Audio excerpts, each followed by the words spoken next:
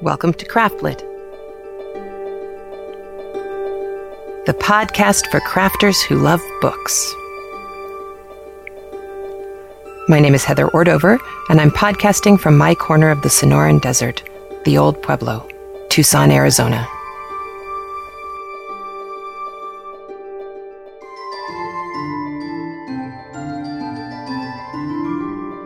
Episode 187, Rumbly Grumbly. This episode of Craftlit is brought to you by Knitting Out Loud. Listen while you knit. You can find out more from the Knitting Out Loud catalog at knittingoutloud.com. Also, Knit Circus magazine featuring 3 rings of knitting, sewing, and fun. You can see more of Knit Circus magazine at www.knitcircus.com. Also, Scribe Tutor, the online writing tutor offering personalized and convenient writing help for all ages.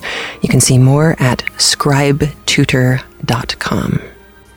Well, hello! You may wonder why this episode is called Rumbly Grumbly, and I will tell you, it is because I have been strangely hungry for the last week and a half. I don't know what it is. I am not pregnant. Not an option. But I don't know. Is that what happens in the fall? In normal places where it gets really cold? It's still in the 80s here. It's supposed to cool off. Tuesday, we're supposed to drop back down to the 70s and stay there and get colder, I hope.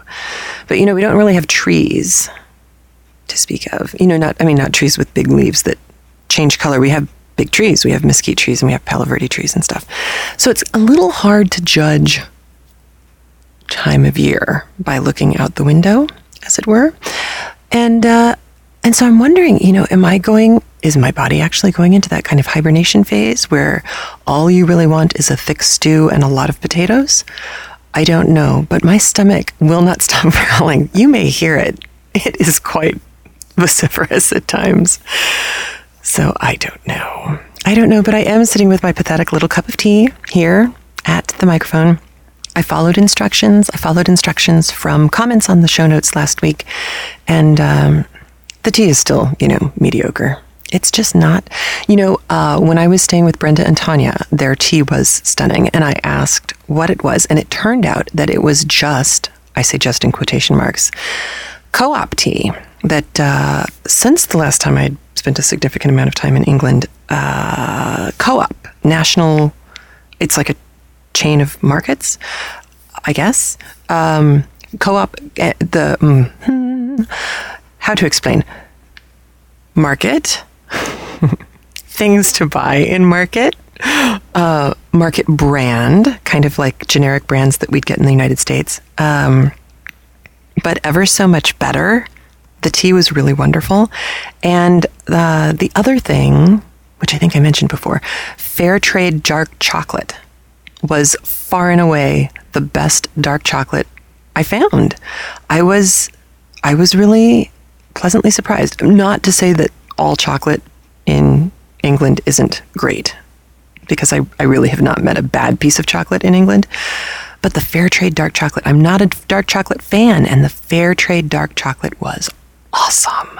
So if you're planning a trip and heading towards the UK, please do keep your eyes out for a co-op first, all going to a good place, and then the fair trade stuff. So my cup of tea isn't great, but it's better than nothing. And my throat's been very scratchy. I haven't actually gotten sick, but I have been sick-ish since getting back, off and on. I don't know if it's still just the time change. I tend to be fairly susceptible to time change issues, but who knows? It could just be that the wind has been kicking up here and whatever is in the air is bugging me. I'm not sure. So, Scribe Tutor news, aside from just the general tutorial stuff, my partner in crime is going to be at the NCTE NWP conference coming up shortly. That's the National Council for Teachers of English conference. And part of that, or a different thing that's happening concurrently, is National Writing Project. Well, I was a National Writing Project fellow, 3.5 years ago. And I think she was a fellow 4 or 5 years ago. She has been working with them for a while. Anyway, long story short, my other half will be, also named Heather, interestingly, will be at these conferences. If you will be at either of these conferences, keep your eyes open for a 5'8", 5'9"-ish tall redhead with a vocabulary like unto an encyclopedia. She will have Scribe Tutor bookmarks available. They will be with her, and she'll be passing those out because we're starting not only to do the tutoring kids, but in year 2, next year, we are planning on expanding into doing draft reviews for schools and school districts. For those of you who are teachers, you know that one of the things that is most time consuming and the thing that you as an English teacher really never have enough time to do is work with the kids individually on their drafts.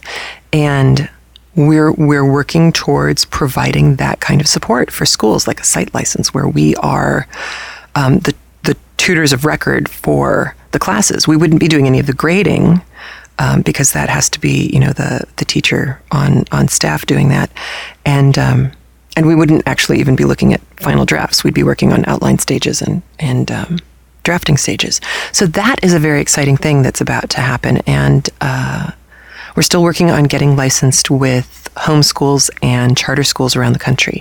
So I know our longtime listener and friend of the show, Judith, had contacted me about an online charter school in her area. If there are others that you know of that you are interested in having us work with, please contact me. Along with that, and NaNoWriMo, National Novel Writing Month, NaNoWriMo.org. We are hosting nightly, at least weeknightly so far, online writing salons where anyone, you don't have to be a NaNoWriMo person, but anyone who wants to take some time to, kind of focus on your writing and get rid of extraneous crazies and have some fun. So, you don't just sit in a room writing by yourself, because that can get kind of down after a while. We provide our online classroom for these online salons. They've been going very well so far. More and more people are joining in, and Heather the Other and I were speaking, and we think we're going to try and keep doing these at least once a week or throughout the year, where we just provide a kind of a safe, supportive, fun environment for people to come and write, because a lot of us want to write, but finding the time is one thing. And if you have an appointment, that makes it easier. But also, I think feeling like you can is also sometimes quite difficult. And for those people, we kind of wanted to provide the safe space, but also kind of some prompting. And obviously, if you want to just come and write and not do whatever the prompt is for that night, that's fine too. We are very egalitarian about our writing. So I will keep you posted on times and dates and things like that once we get our schedules coordinated. But very excited about that. And all of that stuff's really good. NaNoWriMo's going well. I am on track with my word count, although I haven't updated it this weekend, but that's all good, and yay. Yay bread. For those of you who have been listening for a while, you know that I had to start eating gluten-free a little over a year ago, and that is, it makes the bread thing a little less, shall we say, crusty and good smelling. But good news on that front. You may recall that probably, 2 years ago, Dawn from Crochet Compulsive sent in the How to Make Artisan Bread in 5 Minutes a Day link, and that I started cooking out of that cookbook and was just blown away. It's ever so marvelous. And they released a second book, which includes a gluten-free section. Now, because these people are good people, and because their book is like something around close to $30, which I don't have right now, I can't say enough about how fabulous they are, because they published the basic, the bare bones recipe for their gluten-free bread on their website. So this, it doesn't have any of the bells and whistles, and it is actually, in fact, missing some information. However, I have been able to make 2 loaves of really completely respectable French bread boules. The kind of flattened out balls like a mushroom dome top. Oh my gosh. I had tartine for breakfast. Thinly sliced toasted French bread with a little bit of butter, little bit, and some amazing boysenberry, really tart and sweet boysenberry jam that my husband got somewhere. I don't know where. We'll probably never be able to replicate it again. But it reminded me, between my cup of tea and the tartine, it reminded me of this wonderful restaurant in New York that is gone. Last time I went, it was gone. It was called Le Deux Gamins. It was down off of Sheridan Square in the Village, just off of 7th Avenue.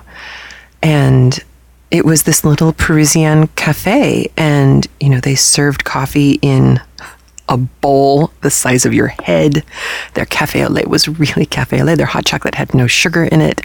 It was so wonderful. And the last time I went, it was gone. But it lives on in my tartine. And I was saddened to remember them and miss them so. But, heartened because at least I could eat something that tasted like it. I'm so bad. That's a horrible thing to say. Anyway, it was good. Very, very good. So if you too are gluten challenged, take a look at the website. I will provide a link in the show notes. And if you are hosting gluten challenged people at your Thanksgiving, I will also post a link to a website that has some really good Thanksgiving recipes that shouldn't horrify everyone.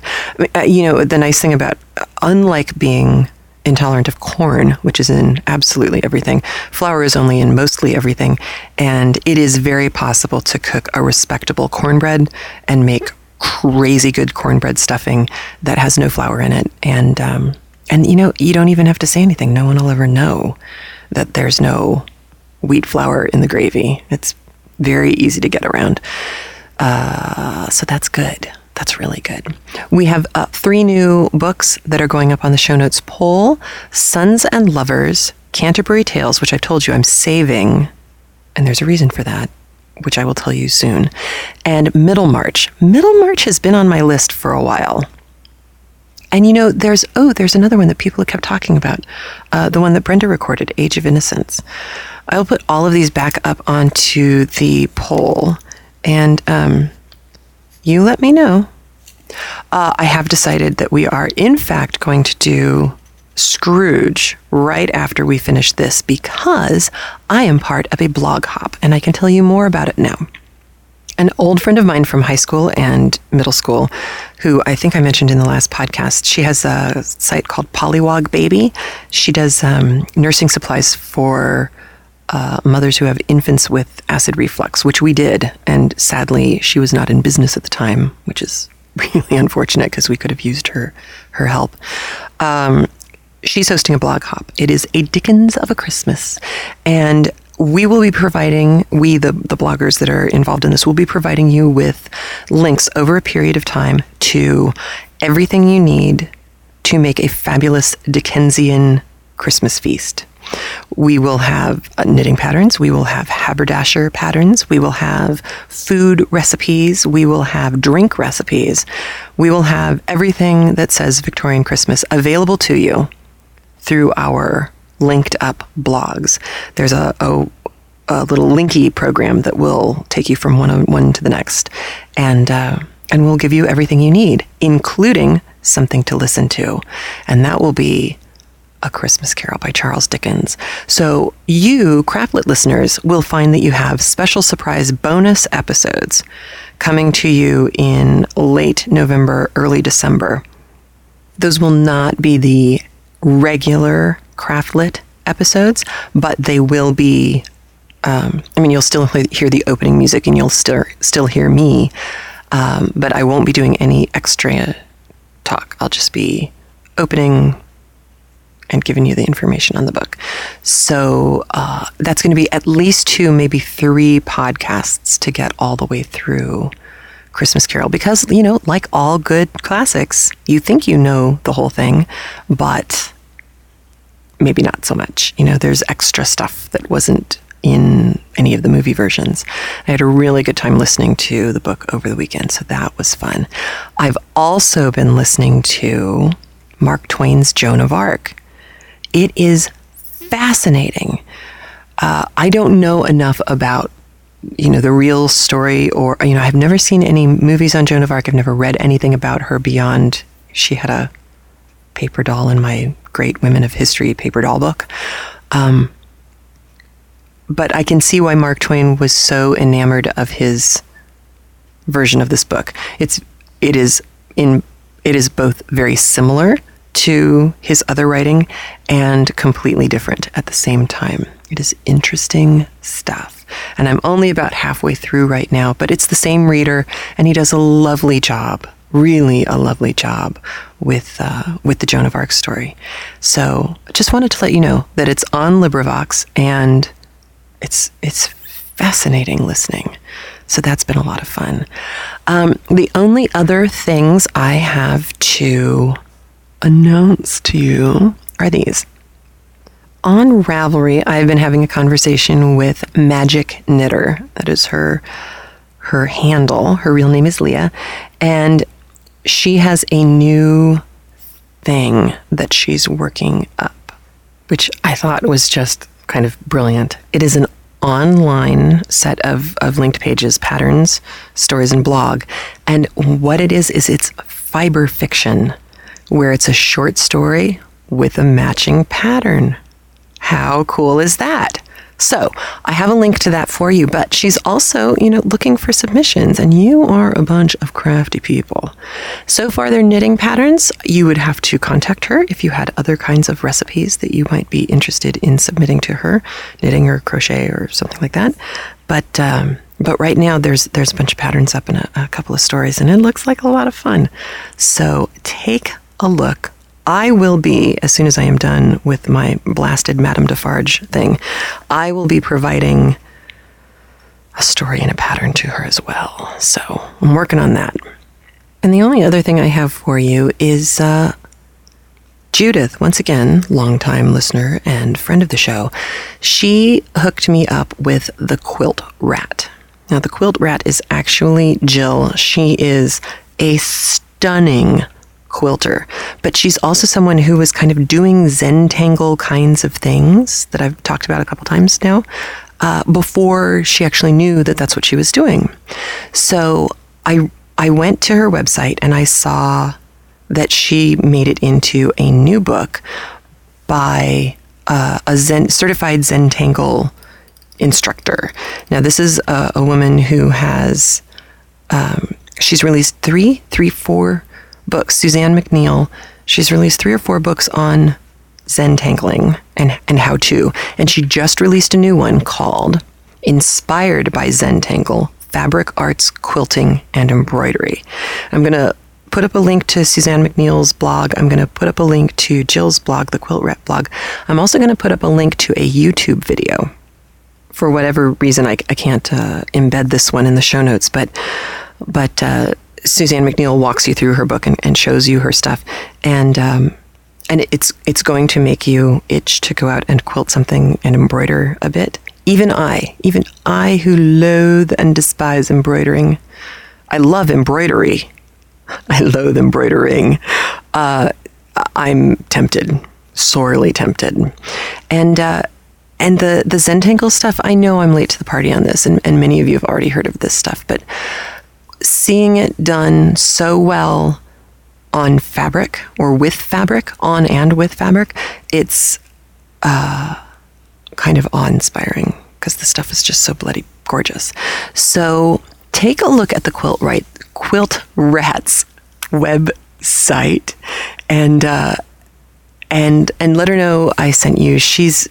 I've been emailing back and forth with her. She's just the loveliest thing. And both of us are quite impressed with fabricy, fibery people and how wonderful we all are. So everybody just give yourself a big old pat on the back for being crafty and fabulous. Because I'm not the only one who thinks so. Oh, and all of that also led me, you know how you kind of hyperlink your way around the web and suck up a lot of time? It also led me to the Beezink Studio. This is Sandy Steen Bartholomew's website, and she is another Zentangle teacher and publisher, and she's the one, or she's one of the ones anyway, who has lacquered a bathroom floor white and then Zentangled over it with, I think it was permanent paint pens, and it is stunning. I mean, you know, it's the kind of thing that were you in the bathroom, you might never come out, because you'd actually, when you were finished with whatever else you needed to do, you would just sit there on the floor, crawling around, examining how gorgeous the Zentangles are. It's kind of cool. So I'm going to put up a link to her studio as well. Plus, she has a really cute website. It's very adorable. So cute things to look at. And now we get to Mark Twain. I got email last week from Barbara, who was on the trip, saying, Hemingway, you're hurting me enough with Twain, and now you want to do Hemingway? Okay, so Hemingway's off the table. We won't do Hemingway. I did not like Hemingway very much at all. I liked some of his short stories because I could appreciate kind of the specificity of his writing. But I grew to like his, what was it, The Sun Also Rises? I think that's the one I liked. With Jake, I think. Doesn't matter. But we won't be doing that. But we are going to do Christmas Carol and probably a couple other short stories on our way to the new year. And then, by then, you know, enough of you will have had time to vote that we can actually pick a new book. And let's see, Twain this week. I am loading you with chapters. We've got 34, 35, 36, 37, and 38. And that takes us through one entire episode in the life of the boss and the king. When last we left them, the boss was regaling the people who he had fixed up this $4 feast for. He was regaling them with tales of how wealthy he was and how lucky he was. And of course, he's been saying all these things about the king that, you know, he's trying to do it to protect them so that if the king says something really ridiculously stupid, people don't pay him any mind. This is all, as you could have probably predicted and probably did, this is all going to come around to bite him on the tush right now. So you are going to watch them get into desperate states. This is this last section is the last big anti-slavery push. He has more anti things of his age pushes to come, but this is the last big anti-slavery one. And you know, listening to Dickens and listening to this at the same time, it struck me. There are moments in what is coming to you today that made me tear up, and I'm very easily terrified.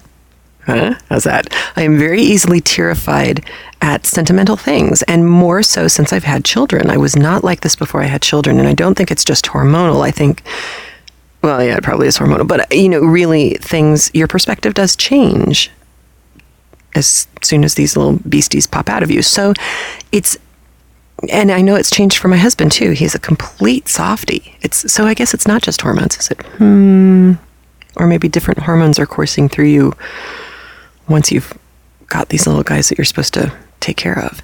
Anyway, whatever it is, there are some blatantly sentimental portions of what's coming, and they absolutely make me tear up.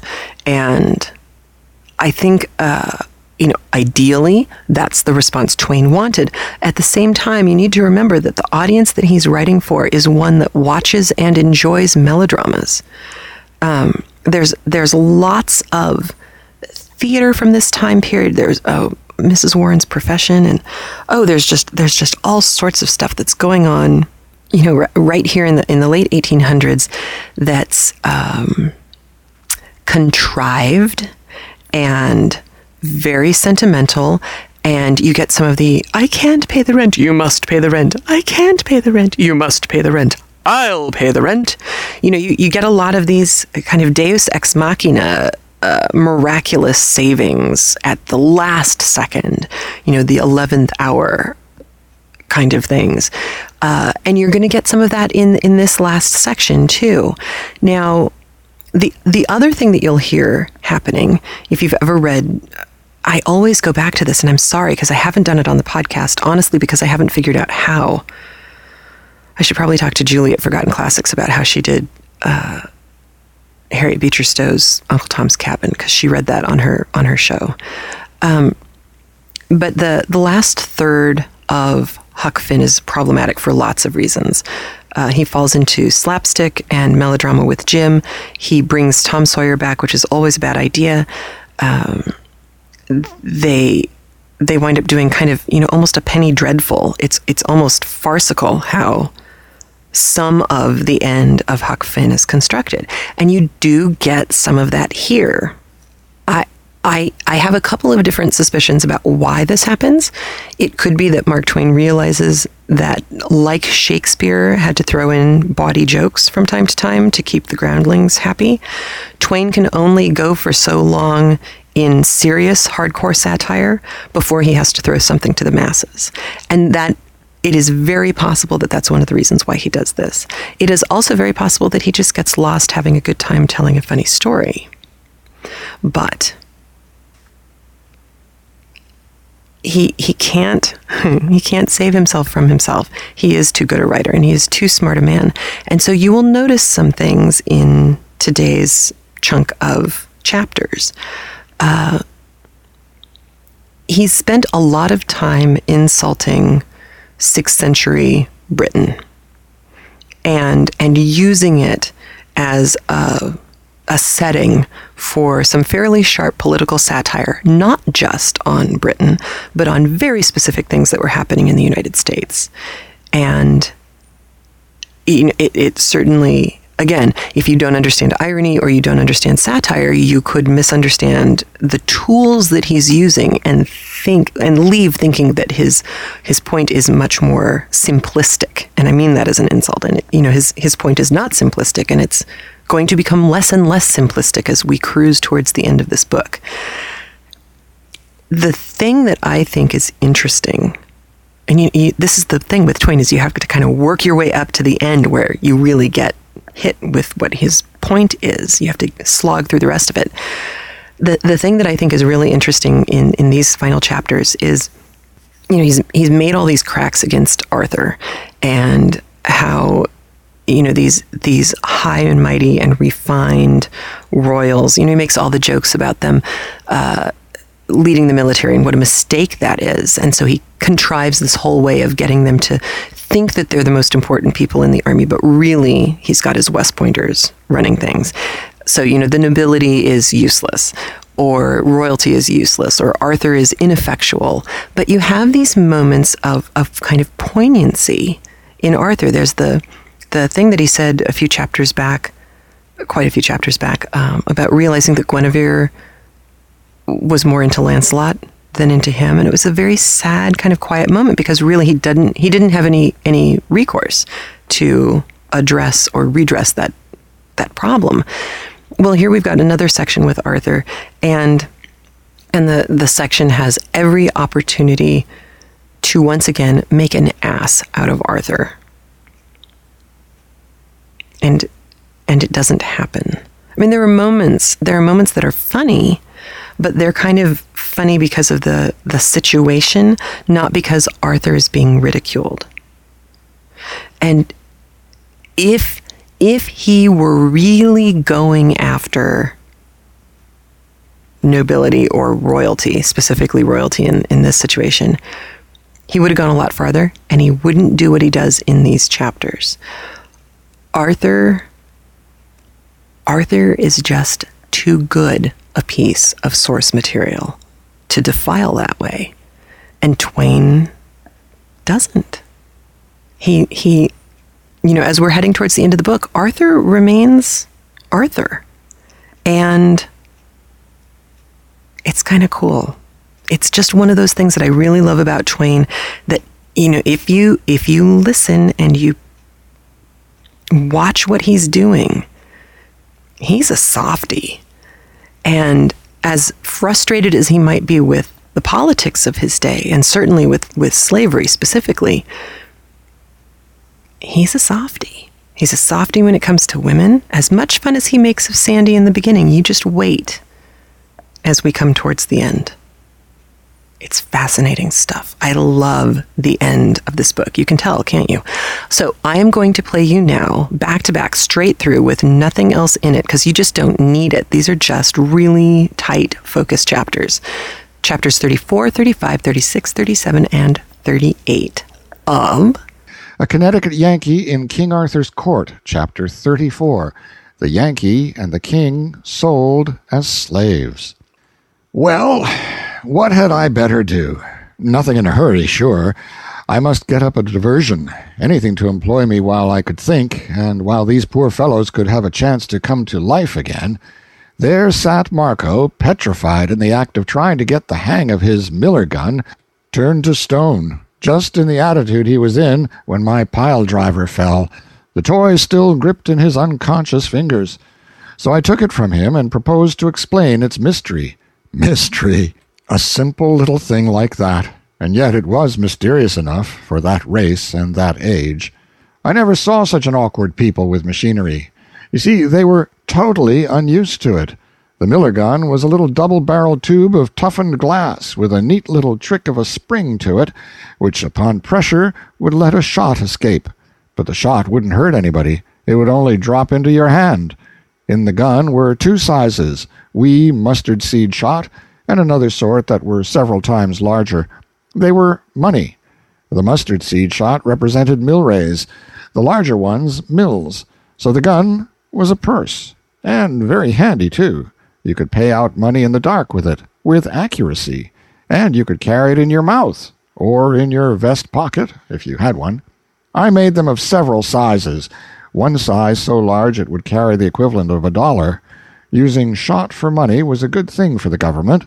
The metal cost nothing, and the money couldn't be counterfeited, for I was the only person in the kingdom who knew how to manage a shot tower. Paying the shot soon came to be a common phrase.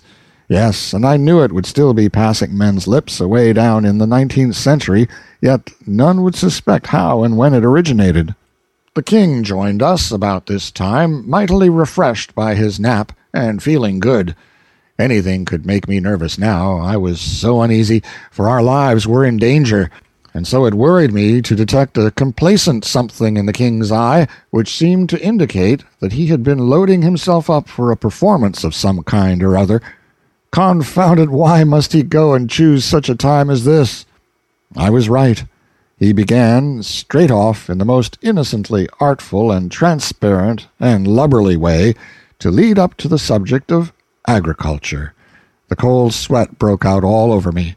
I wanted to whisper in his ear, "Man, we are in awful danger. Every moment is worth a principality till we get back these men's confidence. Don't waste any of this golden time." But of course I couldn't do it. Whisper to him? It would look as if we were conspiring.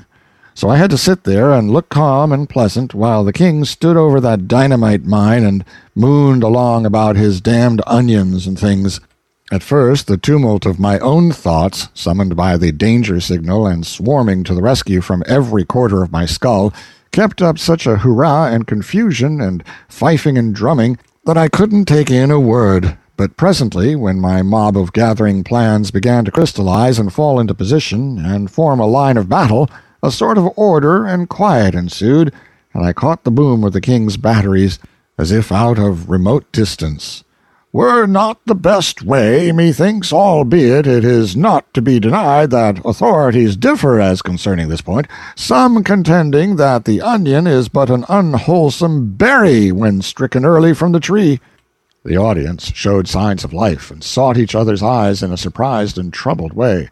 "While as others do yet maintain, with much show of reason, that this is not of necessity the case, instancing that plums and other like cereals do be always dug in the unripe state.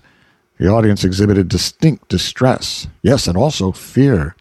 Yet are they clearly wholesome, the more especially when one doth assuage the asperities of their nature by admixture of the tranquilizing juice of the wayward cabbage. The wild light of terror began to glow in these men's eyes, and one of them muttered, "These be errors, every one. God hath surely smitten the mind of this farmer." I was in miserable apprehension. I sat upon thorns. And further instancing the known truth that in the case of animals, the young, which may be called the green fruit of the creature, is the better, all confessing that when a goat is ripe, his fur doth heat and sore engame his flesh, the which defect, taken in connection with his several rancid habits, and fulsome appetites, and godless attitudes of mind, and bilious quality of morals, they rose and went for him, with a fierce shout, "The one would betray us, the other is mad! Kill them! Kill them!" They flung themselves upon us. What joy flamed up in the king's eye! He might be lame in agriculture, but this kind of thing was just in his line. He had been fasting long. He was hungry for a fight. He hit the blacksmith a crack under the jaw that lifted him clear off his feet and stretched him flat on his back. "St. George for Britain!" And he downed the wheelwright. The mason was big, but I laid him out like nothing. The three gathered themselves up and came again, went down again, came again, and kept on repeating this with native British pluck until they were battered to jelly, reeling with exhaustion, and so blind that they couldn't tell us from each other. And yet they kept right on, hammering away with what might was left in them, hammering each other, for we stepped aside and looked on while they rolled and struggled and gouged and pounded and bit with the strict and wordless attention to business of so many bulldogs. We looked on without apprehension, for they were fast getting past ability to go for help against us, and the arena was far enough from the public road to be safe from intrusion. Well, while they were gradually playing out, it suddenly occurred to me to wonder what had become of Marco. I looked around. He was nowhere to be seen. Oh, but this was ominous. I pulled the king's sleeve, and we glided away and rushed for the hut. No Marco there, no Phyllis there. They had gone to the road for help, sure. I told the king to give his heels wings, and I would explain later. We made good time across the open ground, and as we darted into the shelter of the wood, I glanced back and saw a mob of excited peasants swarm into view, with Marco and his wife at their head. They were making a world of noise, but that couldn't hurt anybody. The wood was dense, and as soon as we were well into its depths, we would take to a tree and let them whistle. Ah, but then came another sound. Dogs. Yes, that was quite another matter. It magnified our contract. We must find running water. We tore along at a good gait, and soon left the sounds far behind and modified to a murmur. We struck a stream and darted into it. We waded swiftly down it, in the dim forest light, for as much as 300 yards, and then came across an oak with a great bough sticking out of the water.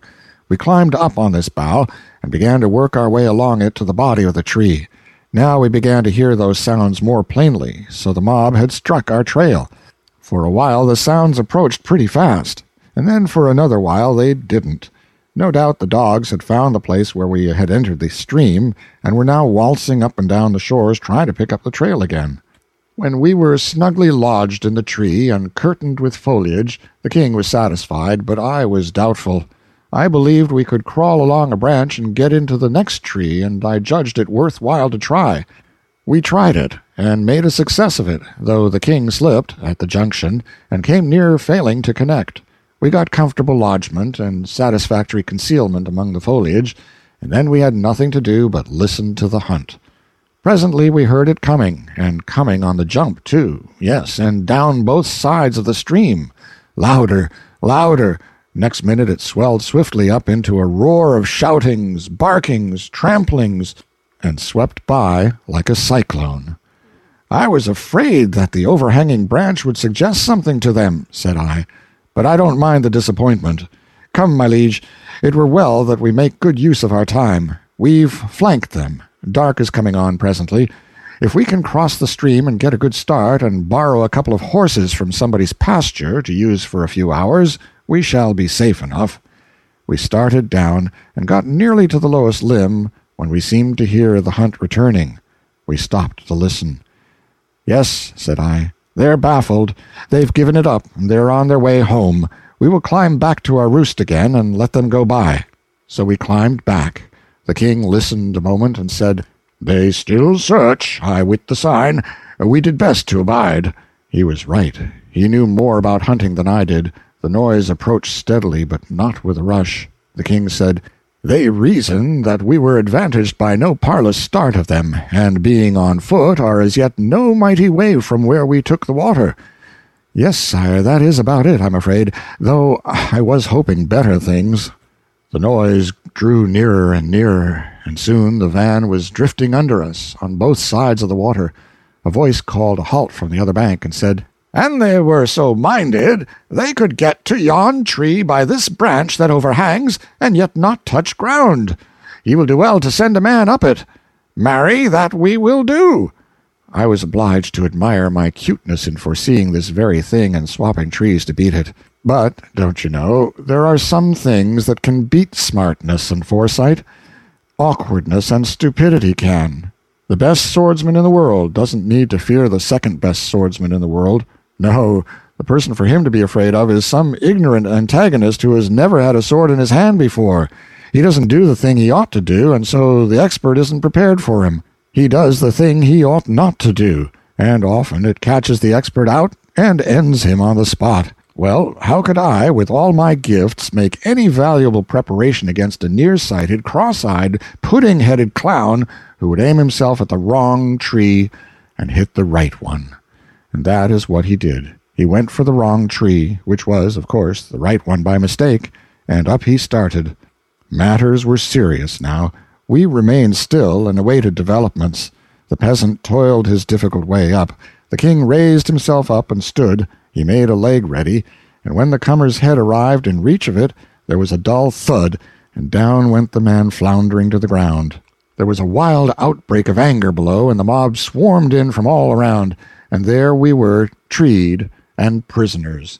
Another man started up, the bridging bough was detected, and a volunteer started up the tree that furnished the bridge. The king ordered me to play Horatius and keep the bridge. For a while the enemy came thick and fast, but no matter, the head man of each procession always got a buffet that dislodged him as soon as he came in reach. The king's spirits rose. His joy was limitless. He said that if nothing occurred to mar the prospect, we should have a beautiful night, for on this line of tactics we could hold the tree against the whole countryside. However, the mob soon came to that conclusion themselves, wherefore they called off the assault and began to debate other plans. They had no weapons, but there were plenty of stones, and stones might answer. We had no objections. A stone might possibly penetrate to us once in a while, but it wasn't very likely.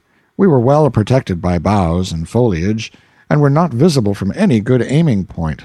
If they would but waste half an hour in stone-throwing, the dark would come to our help. We were feeling very well satisfied. We could smile, almost laugh. But we didn't, which was just as well, for we should have been interrupted.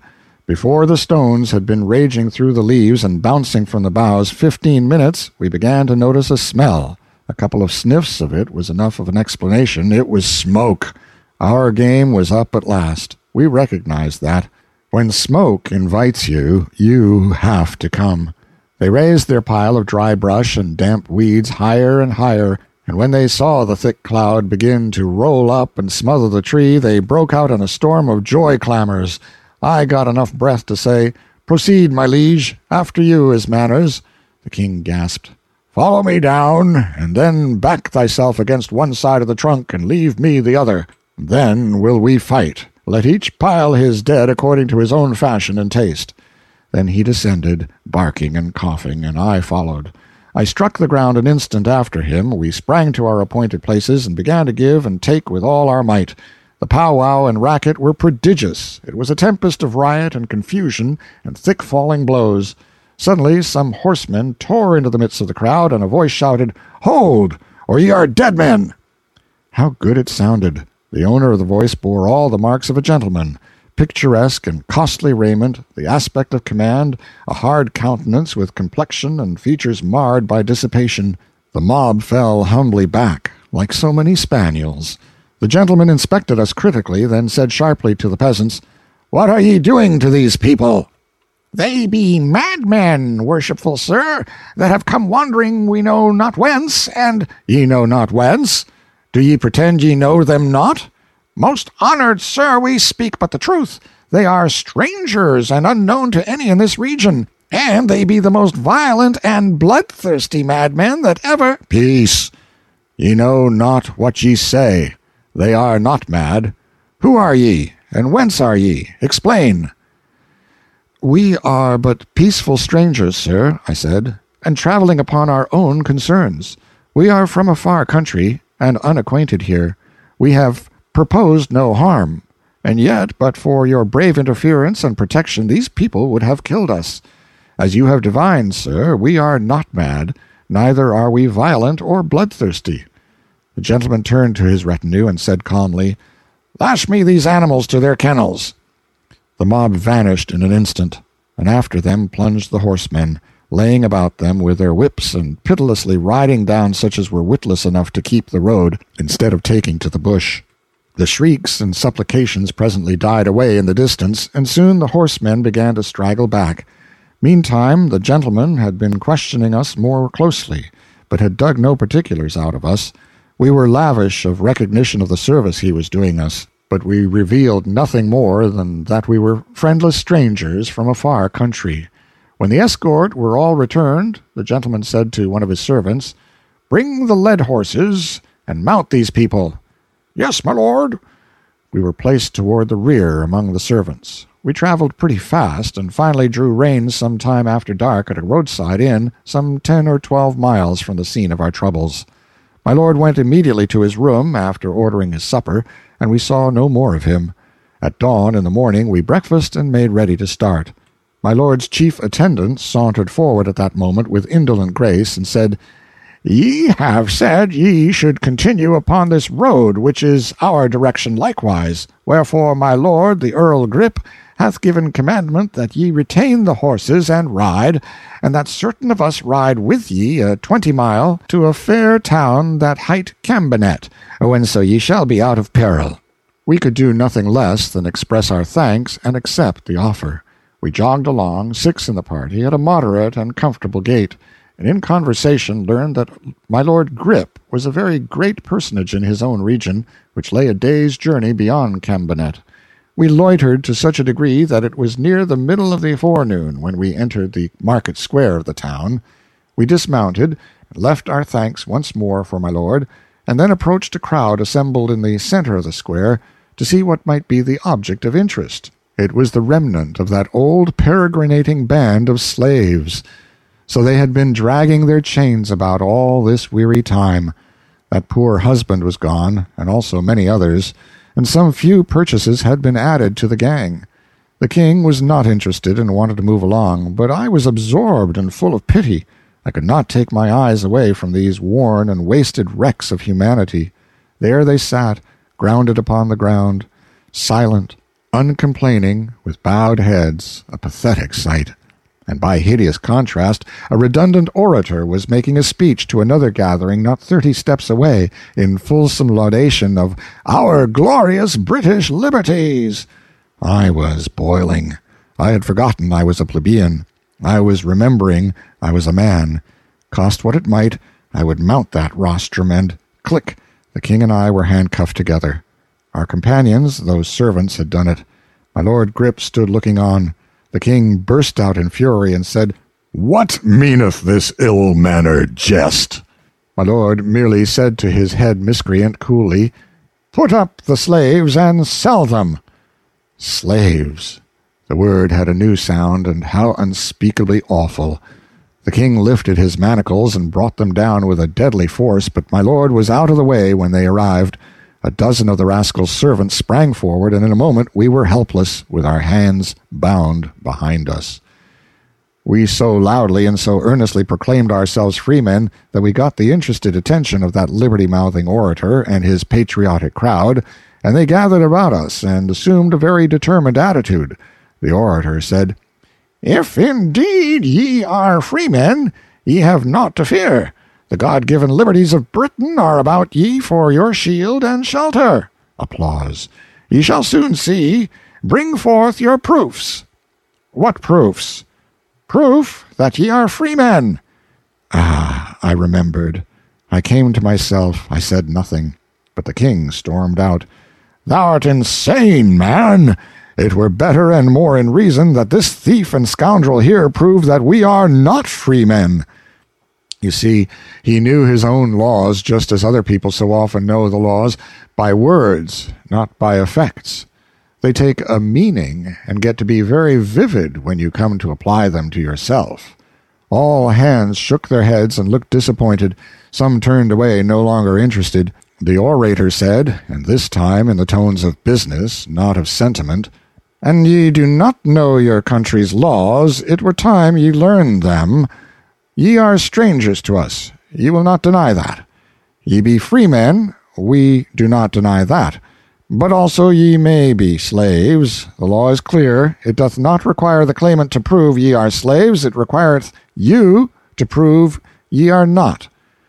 I said, "Dear sir, give us only time to send to Astolat, or give us only time to send to the Valley of Holiness." "Peace, good man. These are extraordinary requests, and you may not hope to have them granted. It would cost much time and would unwarrantedly inconvenience your master." "Master, idiot!" stormed the king. "I have no master. I myself am the Silence, for God's sake!" I got the words out in time to stop the king.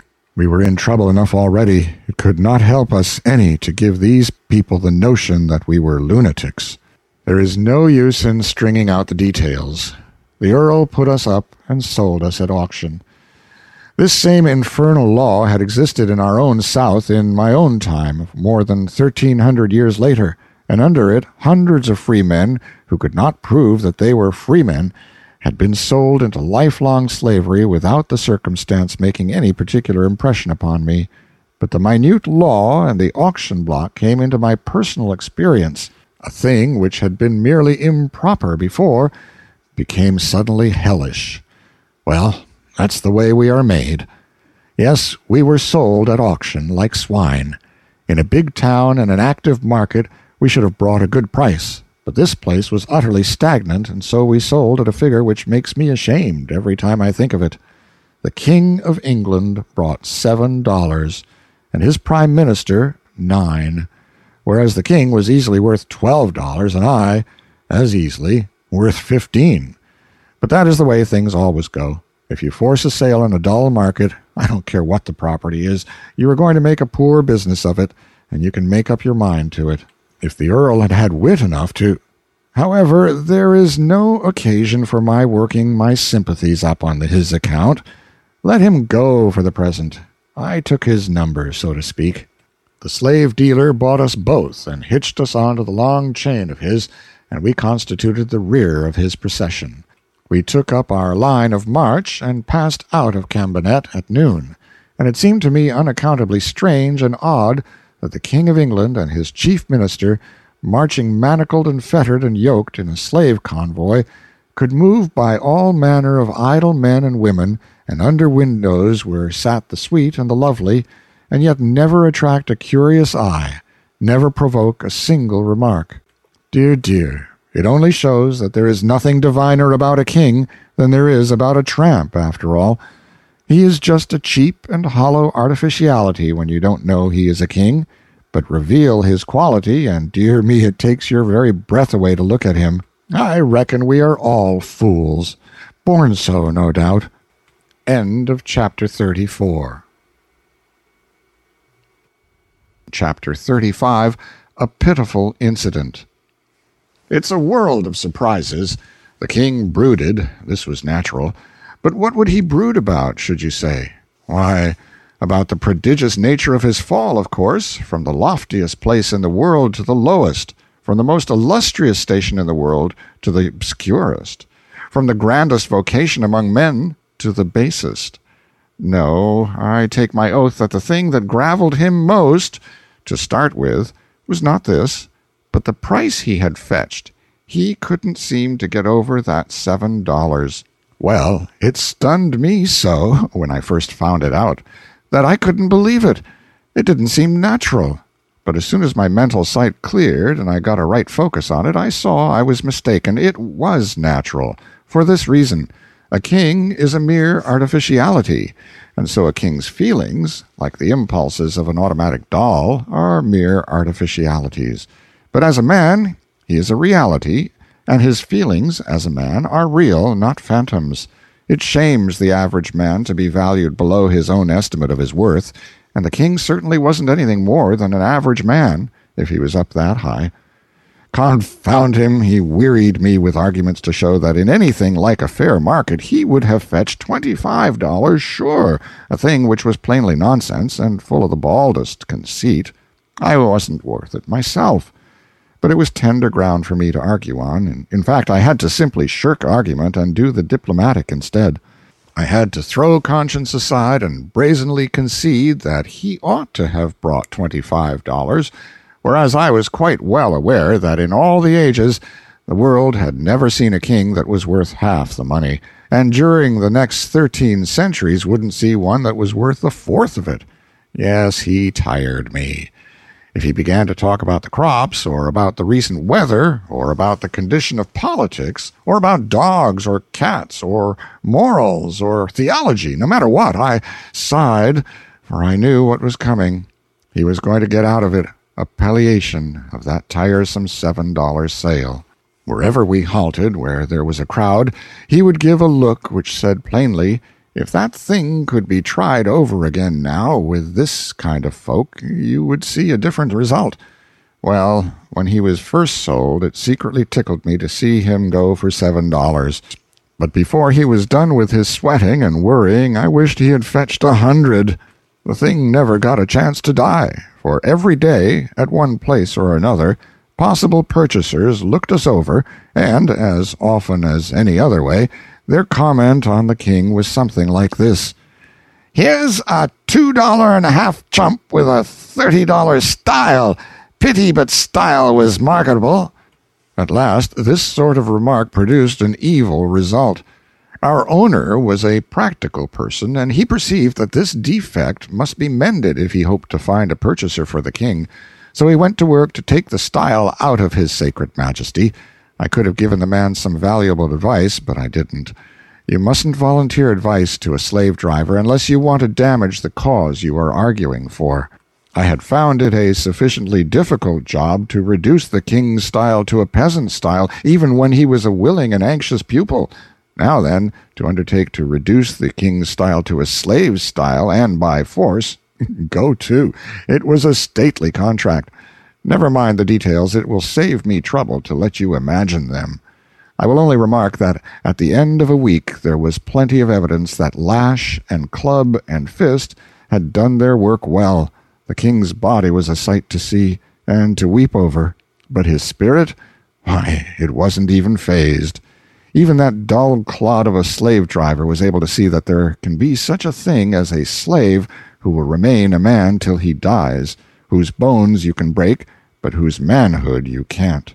This man found that from his first effort down to his latest, he couldn't ever come within reach of the king, but the king was ready to plunge for him and did it.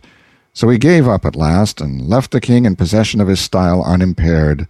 The fact is, the king was a good deal more than a king. He was a man. And when a man is a man, you can't knock it out of him. We had a rough time for a month, tramping to and fro in the earth and suffering. And what Englishman was the most interested in the slavery question by that time? His Grace the King. Yes, from being the most indifferent, he was become the most interested. He was become the bitterest hater of the institution I had ever heard talk. And so I ventured to ask once more a question which I had asked years before and had gotten such a sharp answer that I had not thought it prudent to meddle in the matter further. Would he abolish slavery? His answer was as sharp as before, but it was music this time. I shouldn't ever wish to hear pleasanter, though the profanity was not good, being awkwardly put together, and with the crash word almost in the middle instead of at the end, where, of course, it ought to have been. I was ready and willing to get free now. I hadn't wanted to get free any sooner. No, I cannot quite say that. I had wanted to, but had not been willing to take desperate chances, and had always dissuaded the king from them. But now, it was a new atmosphere. Liberty would be worth any cost that might be put upon it now. I set about a plan, and was straightway charmed with it. It would require time, yes, and patience too, a great deal of both. One could invent quicker ways, and fully as sure ones, but none that would be as picturesque as this, none that could be made so dramatic. And so I was not going to give this one up. It might delay us months, but no matter. I would carry it out or break something. Now and then we had an adventure. One night we were overtaken by a snowstorm while still a mile from the village we were making for. Almost instantly we were shut up as in a fog. The driving snow was so thick you couldn't see a thing, and we were soon lost. The slave driver lashed us desperately, for he saw ruin before him, but his lashings only made matters worse, for they drove us further from the road and from likelihood of succor. So we had to stop at last and slump down in the snow where we were. The storm continued until toward midnight, then ceased. By this time 2 of our feebler men and 3 of our women were dead, and others past moving and threatened with death. Our master was nearly beside himself. He stirred up the living and made us stand, jump, slap ourselves to restore our circulation, and he helped as well as he could with his whip. Now came a diversion. We heard shrieks and yells, and soon a woman came running and crying, and seeing our group she flung herself into our midst and begged for protection. A mob of people came tearing after her, some with torches, and they said she was a witch who had caused several cows to die by a strange disease, and practiced her arts by help of a devil in the form of a black cat. This poor woman had been stoned until she hardly looked human, she was so battered and bloody. The mob wanted to burn her. Well, now, what do you suppose our master did? When we closed around this poor creature to shelter her, he saw his chance. He said, "Burn her here, or they shouldn't have her at all." Imagine that. They were willing. They fastened her to a post. They brought wood and piled it about her. They applied the torch while she shrieked and pleaded and strained her 2 young daughters to her breast, and our brute, with a heart solely for business, lashed us into position about the stake and warmed us into life and commercial value by the same fire which took away the innocent life of that poor, harmless mother. That was the sort of master we had. I took his number. That snowstorm cost him 9 of his flock, and he was more brutal to us than ever after that for many days together. He was so enraged over his loss. We had adventures all along. One day we ran into a procession, and such a procession. All the riffraff of the kingdom seemed to be comprehended in it, and all drunk at that. In the van was a cart with a coffin in it, and on the coffin sat a comely young girl of about 18, suckling a baby, which she squeezed to her breast in a passion of love every little while, and every little while wiped from its face the tears which her eyes rained down upon it. And always the foolish little thing smiled up at her, happy and content, kneading her breast with its dimpled fat hand, which she patted and fondled right over her breaking heart. Men and women, boys and girls, trotted along beside or after the cart, hooting and shouting profane and ribald remarks, singing snatches of foul song, skipping, dancing, a very holiday of hellions, a sickening sight. We had struck a suburb of London, outside the walls, and this was a sample of one sort of London society. Our master secured a good place for us near the gallows. A priest was in attendance, and he helped the girl climb up, and said comforting words to her, and made the under-sheriff provide a stool for her. Then he stood there by her on the gallows, and for a moment looked down upon the mass of upturned faces at his feet, then out over the solid pavement of heads that stretched away on every side, occupying the vacancies far and near, and then began to tell the story of the case.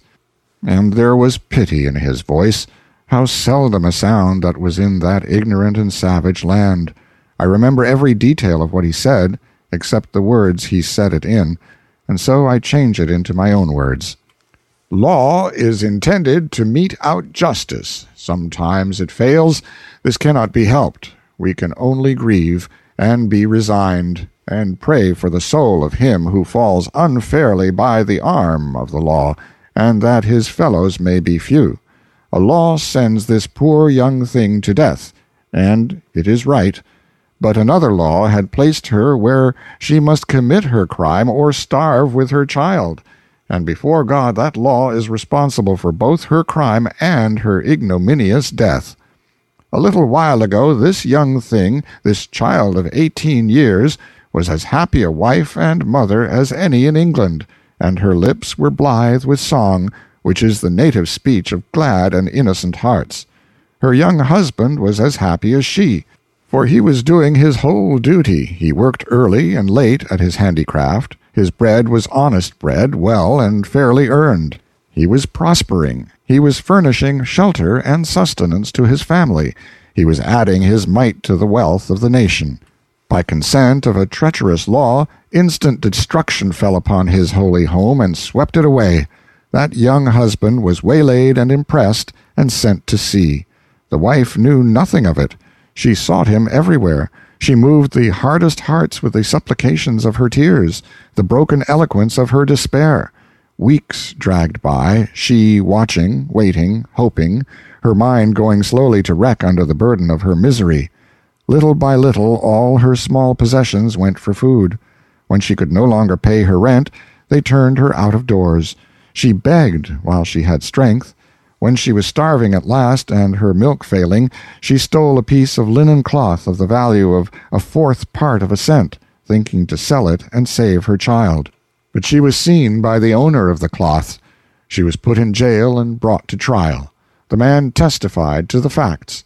A plea was made for her, and her sorrowful story was told in her behalf.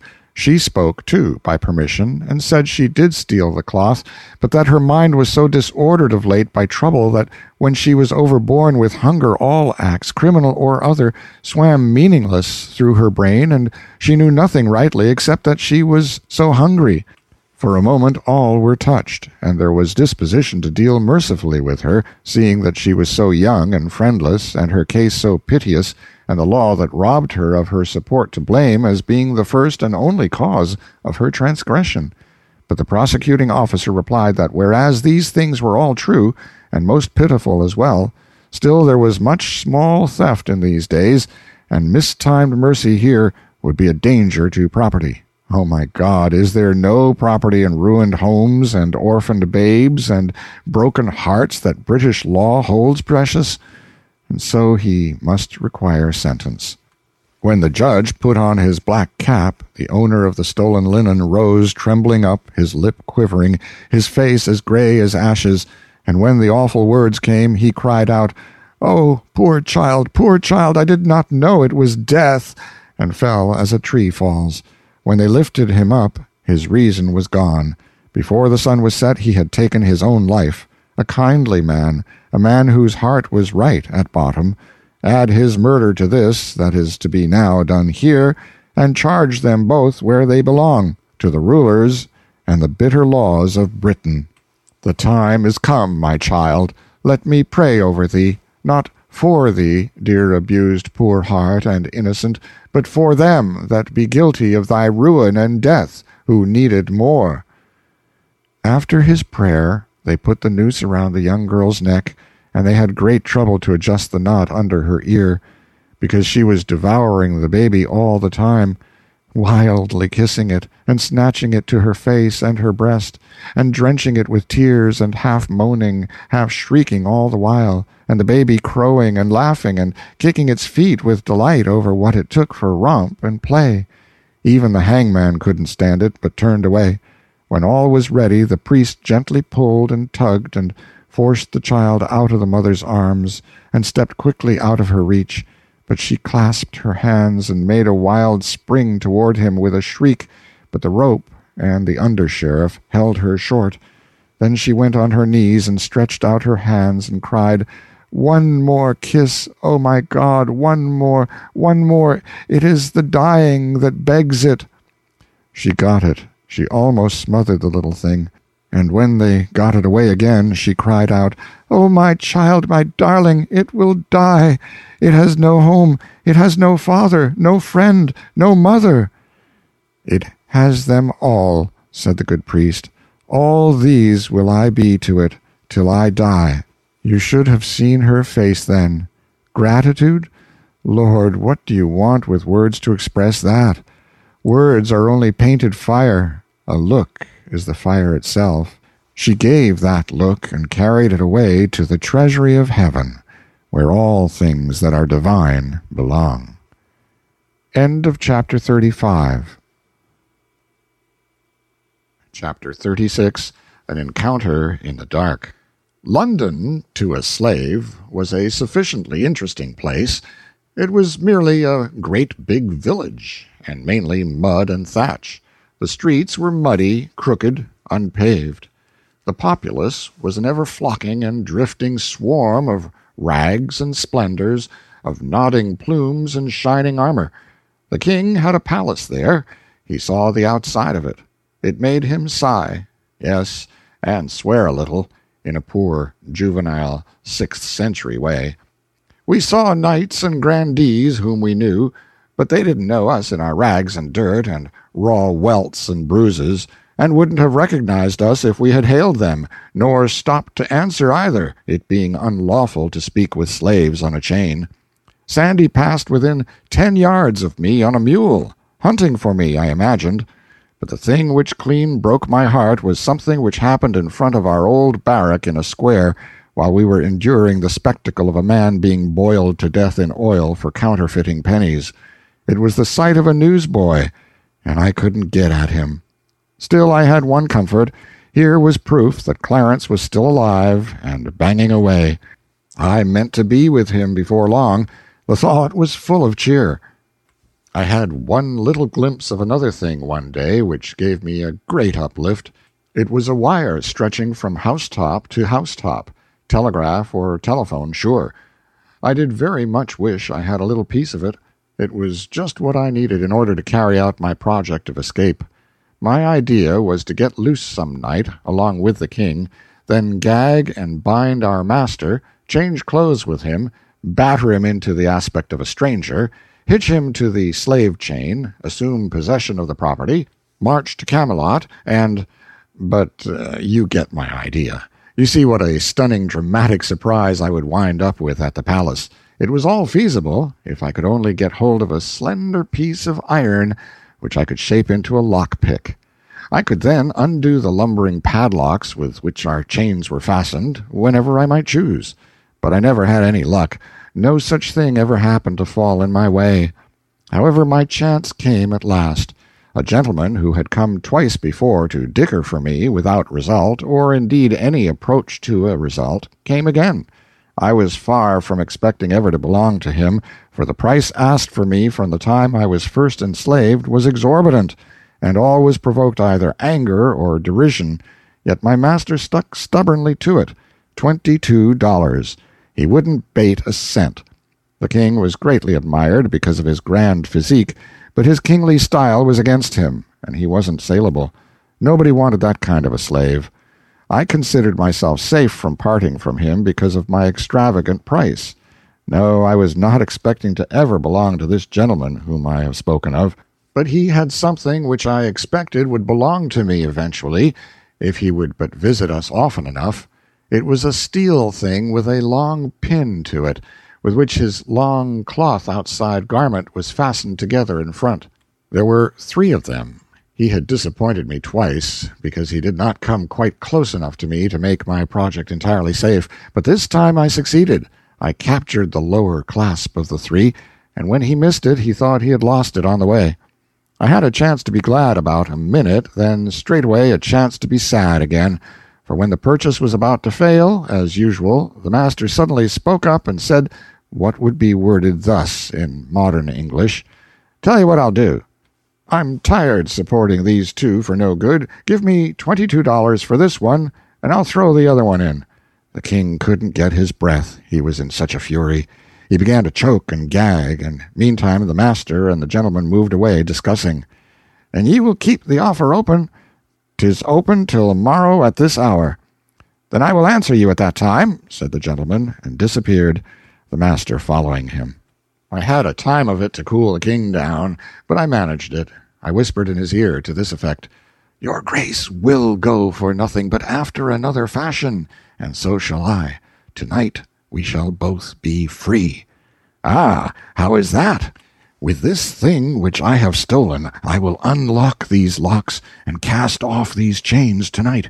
When he comes about 9:30 to inspect us for the night, we will seize him, gag him, batter him, and early in the morning we will march out of this town, proprietors of this caravan of slaves."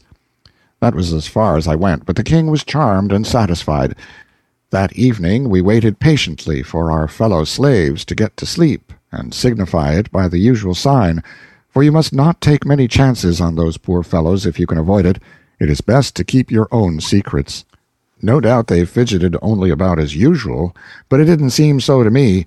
It seemed to me that they were going to be forever getting down to their regular snoring. As the time dragged on, I got nervously afraid we shouldn't have enough of it left for our needs. So I made several premature attempts, and merely delayed things by it, for I couldn't seem to touch a padlock, there in the dark, without starting a rattle out of it, which interrupted somebody's sleep and made him turn over and wake some more of the gang. But finally I did get my last iron off, and was a free man once more. I took a good breath of relief and reached for the king's irons. Too late. In comes the master, with a light in one hand and his heavy walking-staff in the other. I snuggled close among the wallow of snorers to conceal as nearly as possible that I was naked of irons, and I kept a sharp lookout and prepared to spring for my man the moment he should bend over me. But he didn't approach. He stopped, gazed absently toward our dusky mass a minute, evidently thinking about something else, then set down his light, moved musingly toward the door, and before a body could imagine what he was going to do, he was out of the door and had closed it behind him. "Quick," said the king, "fetch him back." Of course, it was the thing to do, and I was up and out in a moment. But dear me, there were no lamps in those days, and it was a dark night. But I glimpsed a dim figure a few steps away. I darted for it, threw myself upon it, and then there was a state of things, and lively. We fought and scuffled and struggled and drew a crowd in no time. They took an immense interest in the fight, and encouraged us all they could, and, in fact, couldn't have been pleasanter or more cordial if it had been their own fight. Then a tremendous row broke out behind us, and as much as half of our audience left us, with a rush, to invest some sympathy in that. Lanterns began to swing in all directions. It was the watch gathering from far and near. Presently a halbert fell across my back as a reminder, and I knew what it meant. I was in custody. So was my adversary. We were marched off toward prison, one on each side of the watchman. Here was disaster. Here was a fine scheme gone to sudden destruction. I tried to imagine what would happen when the master should discover that it was I who had been fighting him, and what would happen if they jailed us together in the general apartment for brawlers and petty lawbreakers, as was the custom, and what might— Just then my antagonist turned his face around in my direction. The freckled light from the watchman's tin lantern fell on it, and by George, it was the wrong man. End of chapter 36. Chapter 37. An Awful Predicament. Sleep? It was impossible. It would naturally have been impossible in that noisome cavern of a jail, with its mangy crowd of drunken, quarrelsome, and song-singing rapscallions. But the thing that made sleep all the more a thing not to be dreamed of was my racking impatience to get out of this place and find out the whole size of what might have happened yonder in the slave quarters in consequence of that intolerable miscarriage of mine. It was a long night, but the morning got around at last. I made a full and frank explanation to the court. I said I was a slave, the property of the great Earl Grip, who had arrived just after dark at the Tabard Inn in the village on the other side of the water, and had stopped there overnight by compulsion, he being taken deadly sick with a strange and sudden disorder. I had been ordered to cross to the city in all haste and bring the best physician. I was doing my best. Naturally, I was running with all my might. The night was dark. I ran against this common person here, who seized me by the throat and began to pummel me. although I told him my errand, and implored him for the sake of the great Earl, my master's mortal peril—" The common person interrupted and said it was a lie, and was going to explain how I rushed upon him and attacked him without a word. "Silence, sirrah!" from the court. "Take him hence, and give him a few stripes whereby to teach him how to treat the servant of a nobleman after a different fashion another time. Go!" Then the court begged my pardon, and hoped I would not fail to tell his lordship it was in no wise the court's fault that this high-handed thing had happened. I said I would make it all right, and so took my leave. Took it just in time, too. He was starting to ask me why I didn't fetch out these facts the moment I was arrested. I said I would if I had thought of it, which was true, but that I was so battered by that man that all my wit was knocked out of me, and so forth and so on, and got myself away, still mumbling. I didn't wait for breakfast. No grass grew under my feet. I was soon at the slave quarters. Empty. Everybody gone. That is, everybody except one body, the slave master's. It lay there all battered to pulp, and all about were the evidences of a terrific fight. There was a rude board coffin on a cart at the door, and workmen, assisted by the police, were thinning a road through the gaping crowd in order that they might bring it in. I picked out a man humble enough in life to condescend to talk with one so shabby as I, and got his account of the matter. "There were 16 slaves here. They rose against their master in the night, and thou seest how it ended." "Yes, and how did it begin?" "There was no witness but the slaves. They said the slave that was most valuable got free of his bonds and escaped in some strange way, by magic arts, 'twas thought, by reason that he had no key, and the locks were neither broke nor in any wise injured. When the master discovered his loss, he was mad with despair, and threw himself upon his people with his heavy stick, who resisted and brake his back, and in other and divers ways did give him hurts that brought him swiftly to his end." Well, this is dreadful. It will go hard with the slaves, no doubt, upon the trial. "Marry, the trial is over." "Over?" "Would they be a week, think you, and the matter so simple? They were not the half a quarter of an hour at it." "Why, I don't see how they could determine which were the guilty ones in so short a time." "Which ones? Indeed, they considered not particulars like to that. They condemned them in a body. Wit ye not the law, which men say the Romans left behind them here when they went, that if one slave killeth his master, all the slaves of that man must die for it?" "True, I had forgotten. And when will these die?" "Belike within 24 hours, albeit some say they will wait a pair of days more, if peradventure they may find the missing one meantime." The missing one. It made me feel uncomfortable. "Is it likely they will find him?" "Before the day is spent, yes. They seek him everywhere. They stand at the gates of the town with certain of the slaves who will discover him to them if he cometh, and none can pass out but he will be first examined." "Might one see the place where the rest are confined?" "The outside of it, yes. The inside of it, but he will not want to see that." I took the address of that prison for future reference, and then sauntered off. At the first second-hand clothing shop I came to, up a back street, I got a rough rig suitable for a common seaman who might be going on a cold voyage, and bound up my face with a liberal bandage, saying I had a toothache. This concealed my worst bruises. It was a transformation. I no longer resembled my former self. Then I struck out for that wire, found it, and followed it to its den. It was a little room over a butcher's shop, which meant that business wasn't very brisk in the telegraphic line. The young chap in charge was drowsing at his table.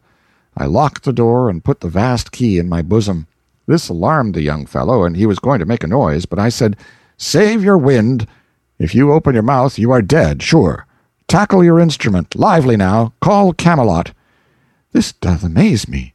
How should such as you know aught of such matters as call Camelot? I am a desperate man. Call Camelot, or get away from the instrument, and I will do it myself." "What? You?" "Yes, certainly. Stop gabbling. Call the palace." He made the call. "Now then, call Clarence." "Clarence who?" "Never mind Clarence who. Say you want Clarence. You'll get an answer." He did so. We waited 5 nerve-straining minutes, 10 minutes. How long it did seem. And then came a click that was as familiar to me as a human voice, for Clarence had been my own pupil. "Now, my lad, vacate." They would have known my touch, maybe, and so your call was surest, but I'm all right now. He vacated the place and cocked his ear to listen, but it didn't win. I used a cipher. I didn't waste any time in sociabilities with Clarence, but squared away for business, straight off, thus. "The king is here and in danger. We were captured and brought here as slaves. We should not be able to prove our identity, and the fact is I am not in a position to try. Send a telegram for the palace here which will carry conviction with it." His answer came straight away. "They don't know anything about the telegraph. They haven't had any experience yet. The line to London is so new. Better not venture that. They might hang you. Think up something else." Might hang us. Little he knew how closely he was crowding the facts. I couldn't think up anything for the moment. Then an idea struck me, and I started it along. "Send 500 picked knights with Lancelot in the lead, and send them on the jump. Let them enter by the southwest gate, and look out for the man with a white cloth around his right arm." The answer was prompt. "They shall start in half an hour." "All right, Clarence. Now tell this lad here that I'm a friend of yours and a deadhead, and that he must be discreet and say nothing about this visit of mine." The instrument began to talk to the youth, and I hurried away. I fell to ciphering. In half an hour it would be 9 o'clock. Knights and horses in heavy armor couldn't travel very fast. These would make the best time they could, and now that the ground was in good condition and no snow or mud, they would probably make a 7-mile gait. They would have to change horses a couple of times. They would arrive about 6 or a little after. It would still be plenty light enough. They would see the white cloth, which I should tie around my right arm, and I would take command. We would surround that prison and have the king out in no time. It would be showy and picturesque enough, all things considered, though I would have preferred noonday on account of the more theatrical aspect the thing would have. Now then, in order to increase the strings to my bow, I thought I would look up some of those people whom I had formerly recognized and make myself known. That would help us out of our escape without the knights. But I must proceed cautiously, for it was a risky business. I must get into sumptuous raiment, and it wouldn't do to run and jump into it. No, I must work up to it by degrees, buying suit after suit of clothes in shops wide apart, and getting a little finer article with each change, until I should finally reach silk and velvet and be ready for my project. So I started. But the scheme fell through like scat. The first corner I turned, I came plump upon one of our slaves snooping around with a watchman. I coughed at the moment, and he gave me a sudden look that bit right into my marrow. I judge he thought he had heard that cough before. I turned immediately into a shop and worked along down the counter, pricing things and watching out of the corner of my eye. Those people had stopped and were talking together and looking in at the door. I made up my mind to get out the back way, if there was a back way, and I asked the shopwoman if I could step out there and look for the escaped slave who was believed to be in hiding back there somewhere, and said I was an officer in disguise, and my pard was yonder at the door with one of the murderers in charge, and would she be good enough to step there and tell him he needn't wait, but had better go at once to the further end of the back alley and be ready to head him off when I rousted him out.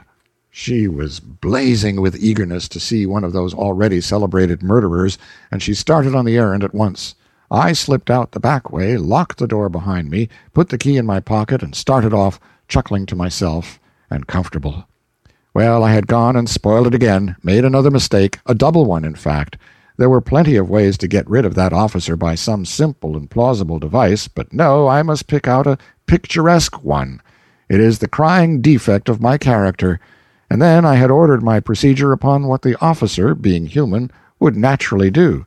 Whereas, when you are least expecting it, a man will now and then go and do the very thing which it's not natural for him to do.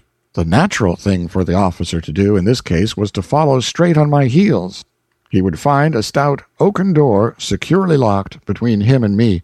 Before he could break it down, I should be far away and engaged in slipping into a succession of baffling disguises which would soon get me into a sort of raiment which was a surer protection from meddling law-dogs in Britain than any amount of mere innocence and purity of character. But instead of doing the natural thing, the officer took me at my word and followed my instructions. And so, as I came trotting out of that cul-de-sac full of satisfaction with my own cleverness, he turned the corner and I walked right into his handcuffs. If I had known it was a cul-de-sac, however, there isn't any excusing a blunder like that. Let it go. Charge it up to profit and loss. Of course, I was indignant, and swore I had just come ashore from a long voyage and all that sort of thing, just to see, if it would deceive that slave. But it didn't. He knew me. Then I reproached him for betraying me. He was more surprised than hurt.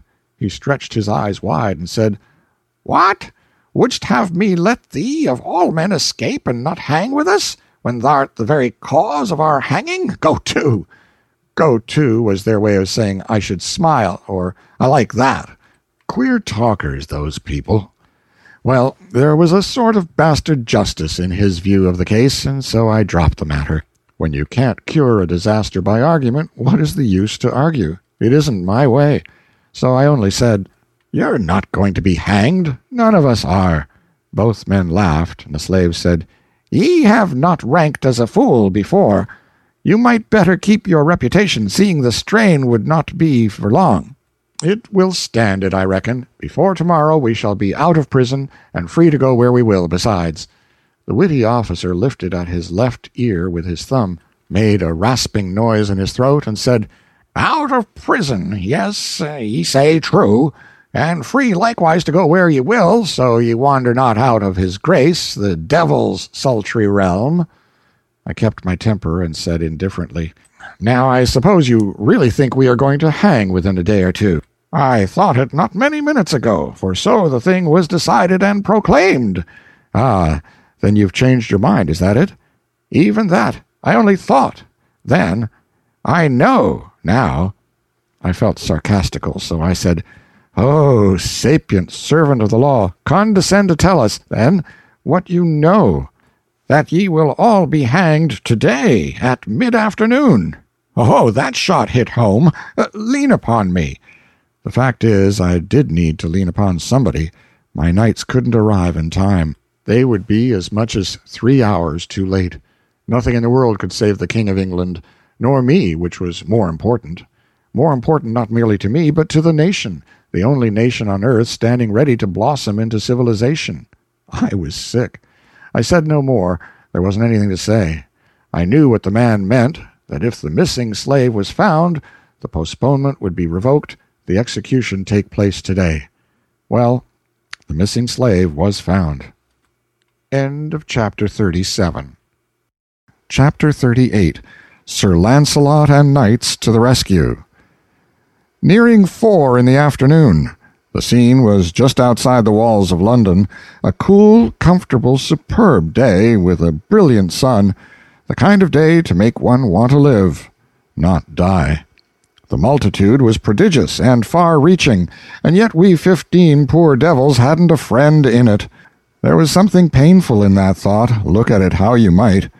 There we sat, on our tall scaffold, the butt of the hate and mockery of all those enemies. We were being made a holiday spectacle. They had built a sort of grandstand for the nobility and gentry, and these were there in full force with their ladies. We recognized a good many of them. The crowd got a brief and unexpected dash of diversion out of the king. The moment we were freed of our bonds, he sprang up in his fantastic rags, with face bruised out of all recognition, and proclaimed himself Arthur, King of Britain, and denounced the awful penalties of treason upon every soul there present if hair of his sacred head were touched. It startled and surprised him to hear them break into a vast roar of laughter. It wounded his dignity, and he locked himself up in silence. Then, although the crowd begged him to go on, and tried to provoke him to it by catcalls, jeers, and shouts of, "Let him speak! The king! The king! His humble subjects hunger and thirst for words of wisdom out of the mouth of their master, his serene and sacred raggedness!" But it went for nothing. He put on all his majesty and sat under this rain of contempt and insult unmoved. He certainly was great in his way. Absently, I had taken off my white bandage and wound it about my right arm. When the crowd noticed this, they began upon me. They said, "Doubtless this sailor man is his minister. Observe his costly badge of office." I let them go on until they got tired, and then I said, "Yes, I am his minister, the boss, and tomorrow you will hear that from Camelot, which—" I got no further. They drowned me out with joyous derision. But presently there was silence, for the sheriffs of London, in their official robes with their subordinates, began to make a stir which indicated that business was about to begin.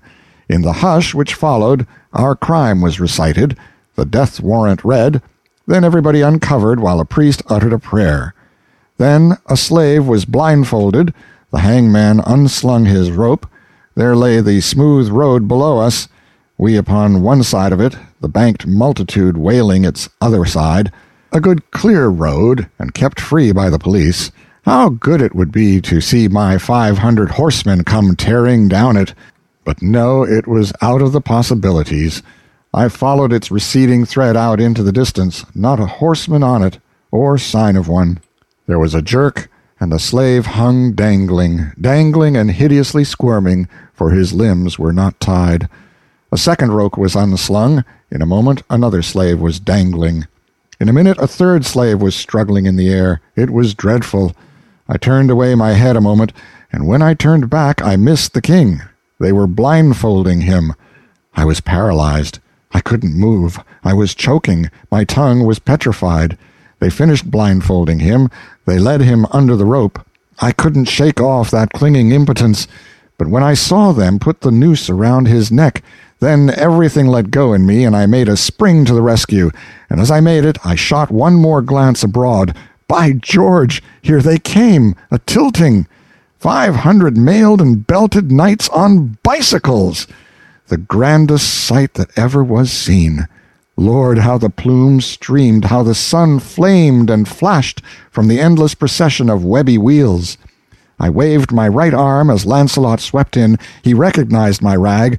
I tore away noose and bandage and shouted, "On your knees, every rascal of you, and salute the king! Who fails shall sup in hell tonight!" I always use that high style when I'm climaxing an effect. Well, it was noble to see Lancelot and the boys swarm up onto that scaffold and heave the sheriffs and such overboard, and it was fine to see that astonished multitude go down on their knees and beg their lives of the king they had just been deriding and insulting. And as he stood apart there, receiving this homage in rags, I thought to myself, well, really there is something peculiarly grand about the gait and bearing of a king after all. I was immensely satisfied. Take the whole situation all round, it was one of the gaudiest effects I ever instigated. And presently up comes Clarence, his own self, and winks and says, very modernly, "Good deal of a surprise, wasn't it? I knew you'd like it. I've had the boys practicing this long time privately, and just hungry for a chance to show off." End of chapter 38. And there's your Deus Ex Machina, your gods from the machines, sweeping in on bicycles. You may have seen a picture of that particular scene from the book. In fact, I'll try and dig one up and put it on the show notes. I know they are out there.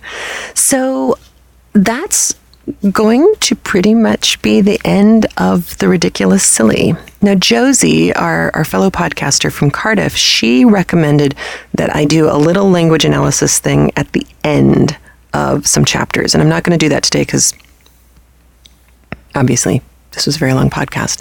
But I really wanted to get through that super huge chunk of story. And so I did. And there it is.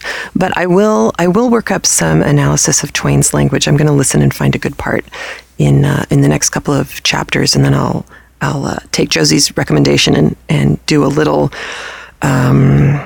linguistic study at the end of the next episode. I did want to remind you that there is now a link to the travel logs. These are the little videos, the video podcasts that I've done of the trip to England, and that way you can see a little bit of what we saw. I'll be announcing the next trip very soon. We actually made some really spectacular changes to it that I think you will be pleased with. So Diane is working furiously to get that done. And I am working furiously on my Madame Defarge shawl. It is designed, it is being knitted, it is coming along quite nicely. And as of today, we have 22 stunning patterns, knit and crochet, and a couple of extra surprises that will be going into the What Would Madame Defarge Knit book, which will be coming out on February 7th, I think, Dickens' birthday, in 2011. So very excited about that. I'm going to get back to knitting my little fingers off. And I think that's it. I hope you have a great week. I hope I do too. And I will talk to you on the flip side next week with some language info for you about Mark Twain. Have a great one. I'll talk to you soon. Bye. Please remember to support the people who support Craftlit. Visit Knitting Out Loud, listen while you knit, and Knit Circus online magazine, offering 3 rings of knitting, sewing, and fun. You can check out the fall issue at www.knitcircus.com. And Scribe Tutor, the online writing tutor offering personalized and convenient writing help for all ages. You can find more about Scribe Tutor at scribetutor.com. And please visit the blogs and sites of Craftlit supporters. Those links can be found in the sidebar of the show notes. The show notes can be found at craftlit.com. Craftlit can also be accessed by its own iPhone application. You can purchase it at the iPhone or iTouch application store, or you can subscribe free at iTunes. Craftlit is made possible by the generous support of its listeners, and for that, I am truly grateful. And remember, if your hands are too busy to pick up a book, at least you can turn one.